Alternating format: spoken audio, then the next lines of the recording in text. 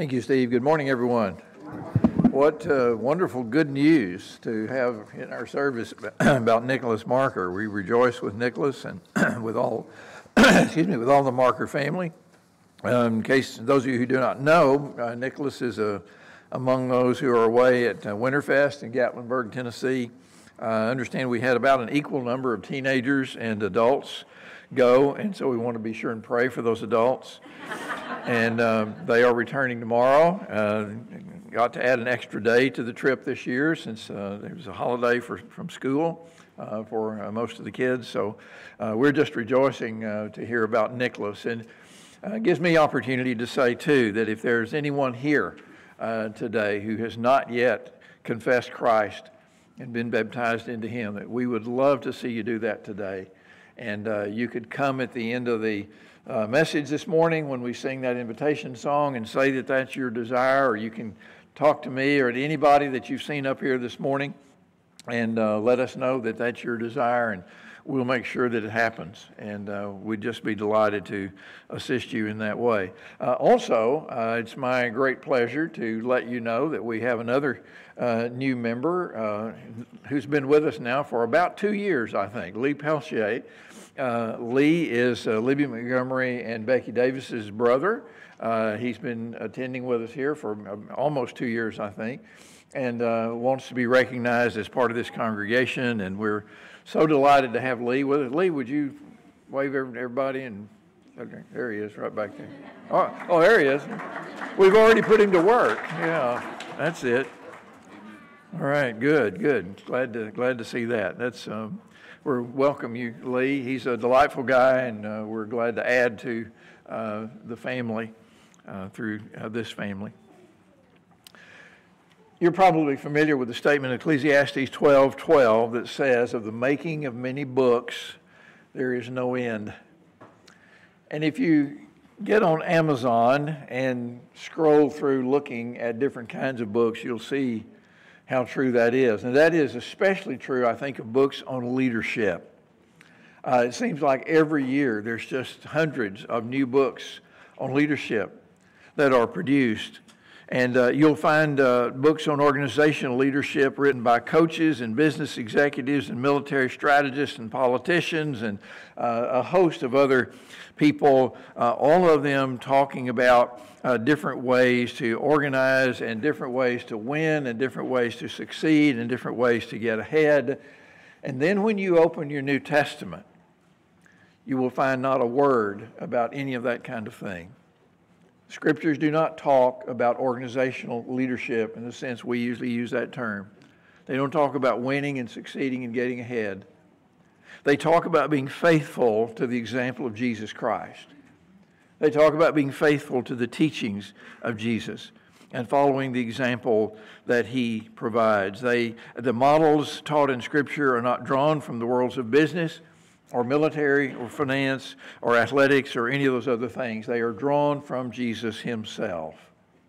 And that is certainly true of the text we're looking at today, 1 Peter chapter 5, where Peter talks to the elders of the church about how they are to shepherd the flock. Now, this text is familiar to most of us. We have heard it repeatedly. We have read it repeatedly. But I find myself wondering if some of the ways that we have handled this text have not prevented us from seeing its real meaning. And I'm including myself in that, in the ways of handling the text. In studying it this week, it dawned on me there were some things that I had overlooked, not thought about at all in understanding this text. And so here's what I'm talking about. First of all, we usually talk about this text when we are selecting shepherds. In fact, that's usually the only time we talk about it. And I didn't plan it this way, but we're going to be starting that process in a couple of Sundays, and here we are again, talking about 1 Peter chapter 5. Now, it's not a bad thing that we talk about this text in connection with selecting shepherds, but we need to understand that that's not what it's about. It's not about selecting them and not about how to select them. It is helpful to know what kind of men we need to be looking for. But it's not about selecting them. It's about how they are to lead, the spirit in which they are to lead God's people. And notice it's not addressed about them. It is addressed to them. Peter speaks directly to the elders. He exhorts the elders as a fellow elder and a partaker of the sufferings and a witness of the sufferings of Jesus. So he's talking to them and not about them, and he tells them to shepherd the flock in verse 2.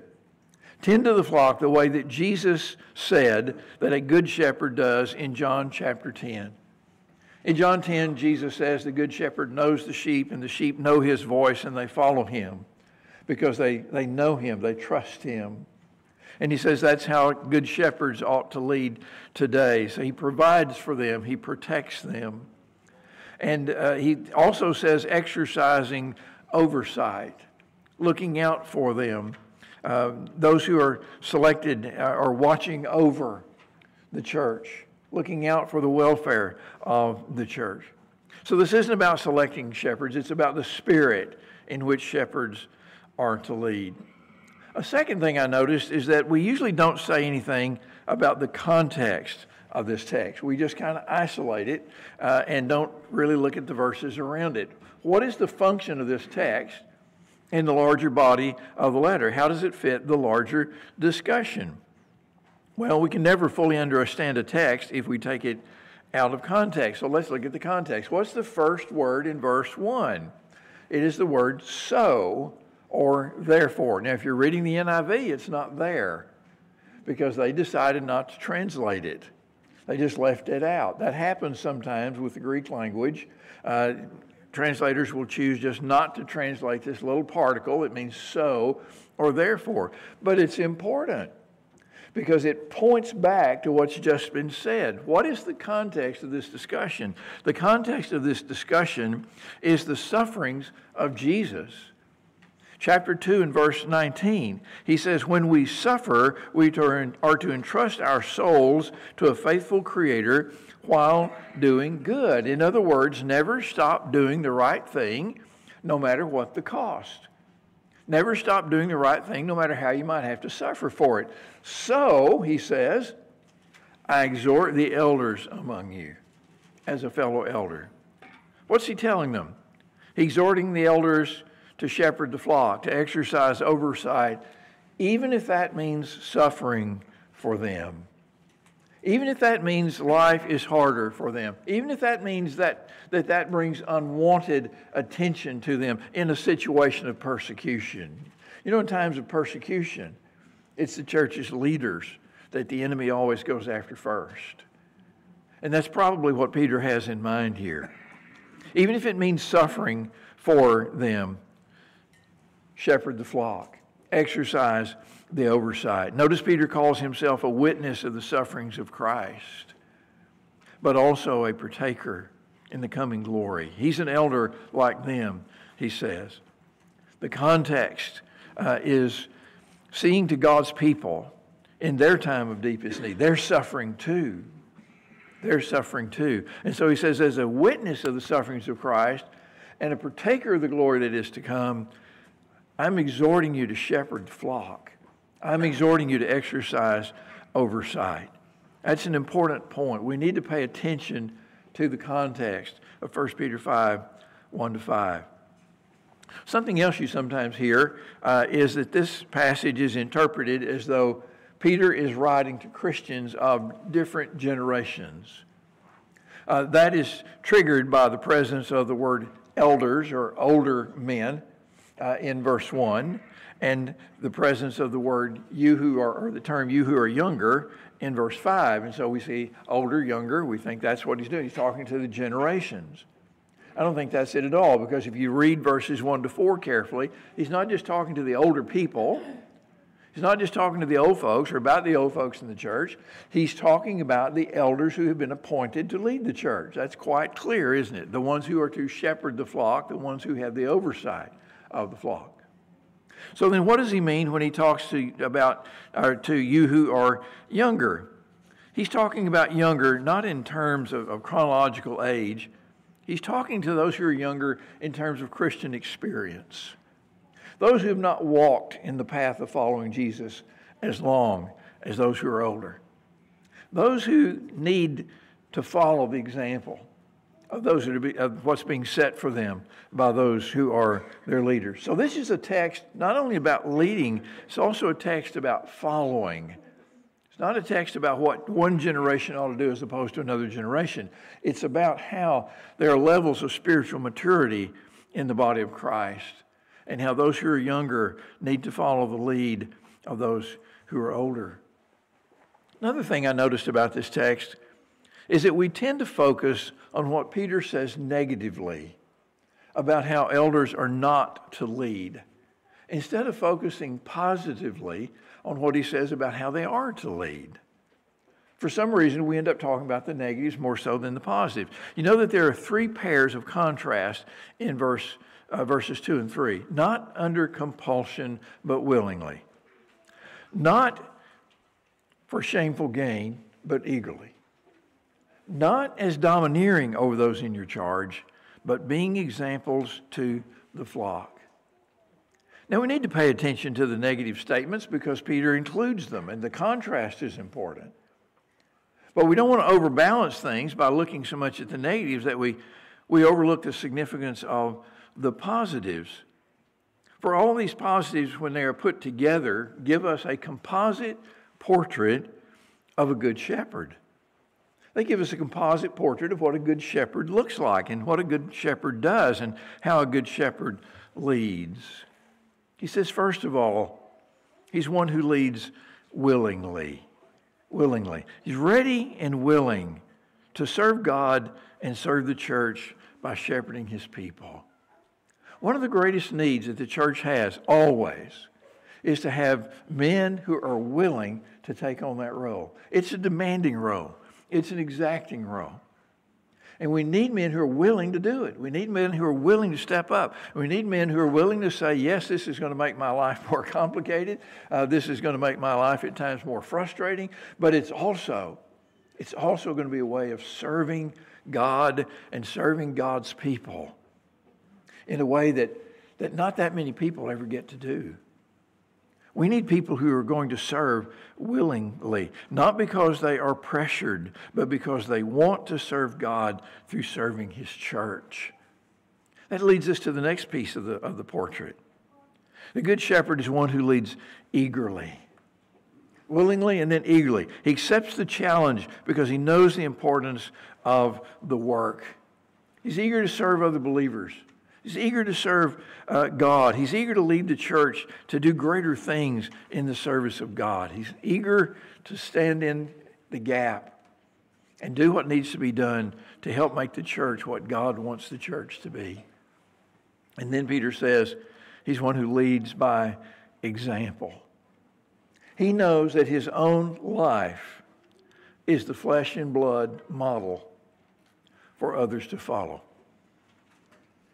Talked earlier about the fact that in all the leadership books, they'll talk about the business model, the military model, the athletic model, all those other models. The model to be followed by shepherds in the church is the Jesus model.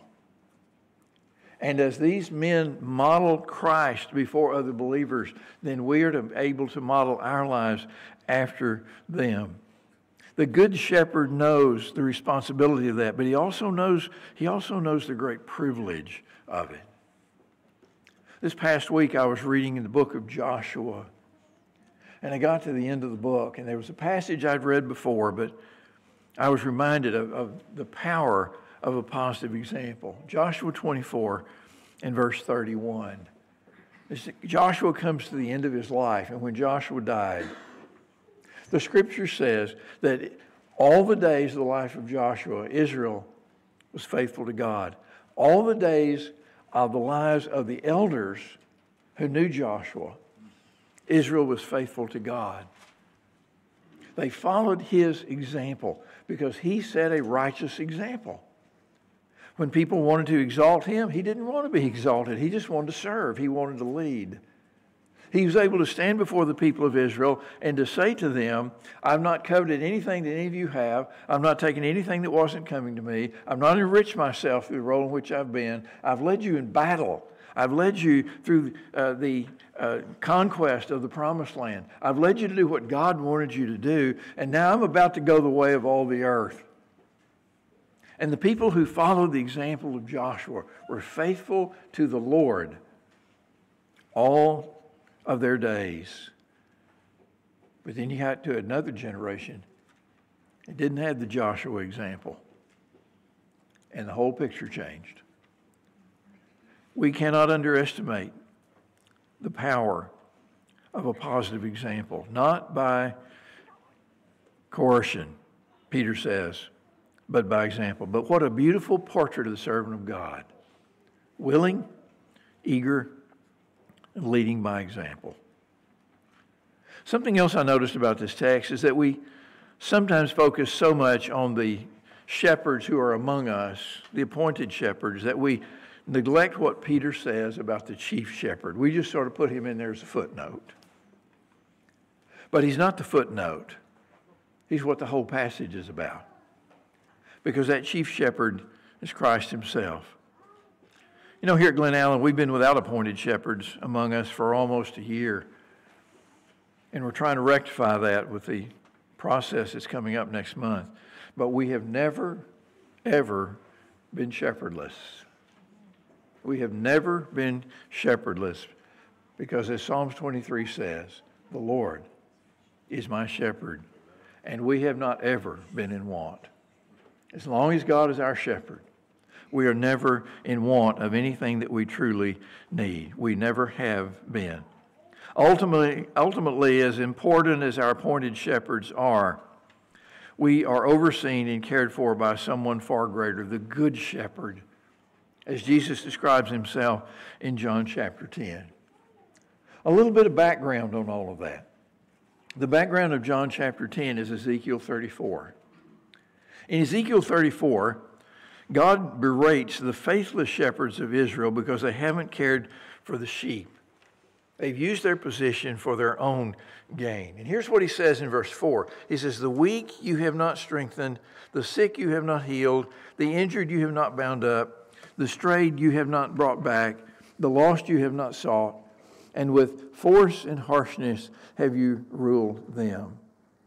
And then you go down a little bit later, and he says, I myself will shepherd my sheep, declares the Lord. God says, I'm going to do the shepherding myself. And then in verse 23 of Ezekiel 34, he says this, and I will set up over them one shepherd, my servant David, and he shall feed them. He shall feed them and be their shepherd.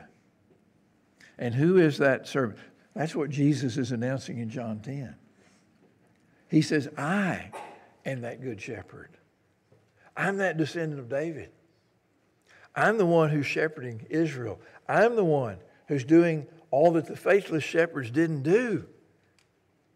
And he's encouraging all, as we read 1 Peter 5, to be servants of the Good Shepherd, to be modeling ourselves after the Good Shepherd. When Jesus says in John 10, I am the Good Shepherd, that's what he's talking about. He's talking about that Good Shepherd foretold in Ezekiel 34, David's descendant, David, who would shepherd his people Israel. And then now we all live under his leadership. He's always watching over us. He's always caring for us. He's always providing for us. Does that make the appointed shepherds in a congregation any less important? No, it makes them more important. It makes them more important because they are shepherding on his behalf. He says, when the chief shepherd appears, so he's the chief shepherd. You're the shepherds, but he's the chief shepherd. And when he appears, you'll receive the unfading crown of glory. I don't know what all that looks like, but can you imagine anything better than receiving an unfading crown of glory from the Good Shepherd himself? What a great privilege. What a great honor. What a great responsibility. But that is the promise of 1 Peter 5 and verse 4. Something else about this text.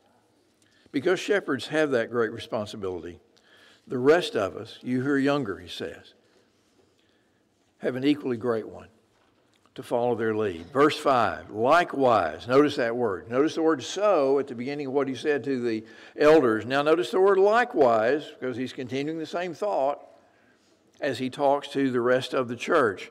Just as they submit themselves to the Lord's leadership, so we should submit ourselves to theirs. He says, be subject to the elders. If they are willing to serve us in this way, if they are willing to, as Jesus says in John 10, lay down their lives for the sheep, then we ought to be willing to follow their lead, follow their example. The key to all of that is stated in the rest of verse 5, when Peter says, clothe yourselves, all of you, both the elders and the younger, with humility toward one another, because God opposes the proud, but gives grace to the humble. Clothe yourselves. This is the language that we sometimes find in the letters of Paul, where he'll talk about putting off things that are bad, things that are negative, things that are evil in our lives, and putting on, as though we were putting on a garment. We're clothing ourselves. Clothe yourselves, he says, with humility, all of you. That's what makes shepherding and following work. That's what makes leading the right kind of leading. That's what makes following the right kind of following. Because God opposes the proud but gives grace to the humble. Our elders need the humility to serve by leading as Jesus led. And we all need the humility to follow their lead by submitting to what they're trying to do for us. So this is Peter's leadership manual. You won't find it on Amazon. You find it here in 1 Peter 5. And it's a lot more succinct, isn't it? It's a lot simpler. But in some ways, it's a lot more difficult. Because it's not only a leadership manual, it's also a fellowship manual for all of us to follow. You'll find nothing here about organization or power or success or strategies or winning or rising above anybody else. What you will find here is the teaching that we are to clothe ourselves, all of us, with humility in the way that Jesus was clothed with humility. This text is about two things. It's about service and it's about humility. It's about leading in the way that Jesus led. And it's about following in the way that he would have us all to follow. If you're ready to follow him today, we hope you are. We pray that you are. And we invite you to come and say, I'm ready to follow him. Let's stand together and sing. Softly and tenderly Jesus is calling.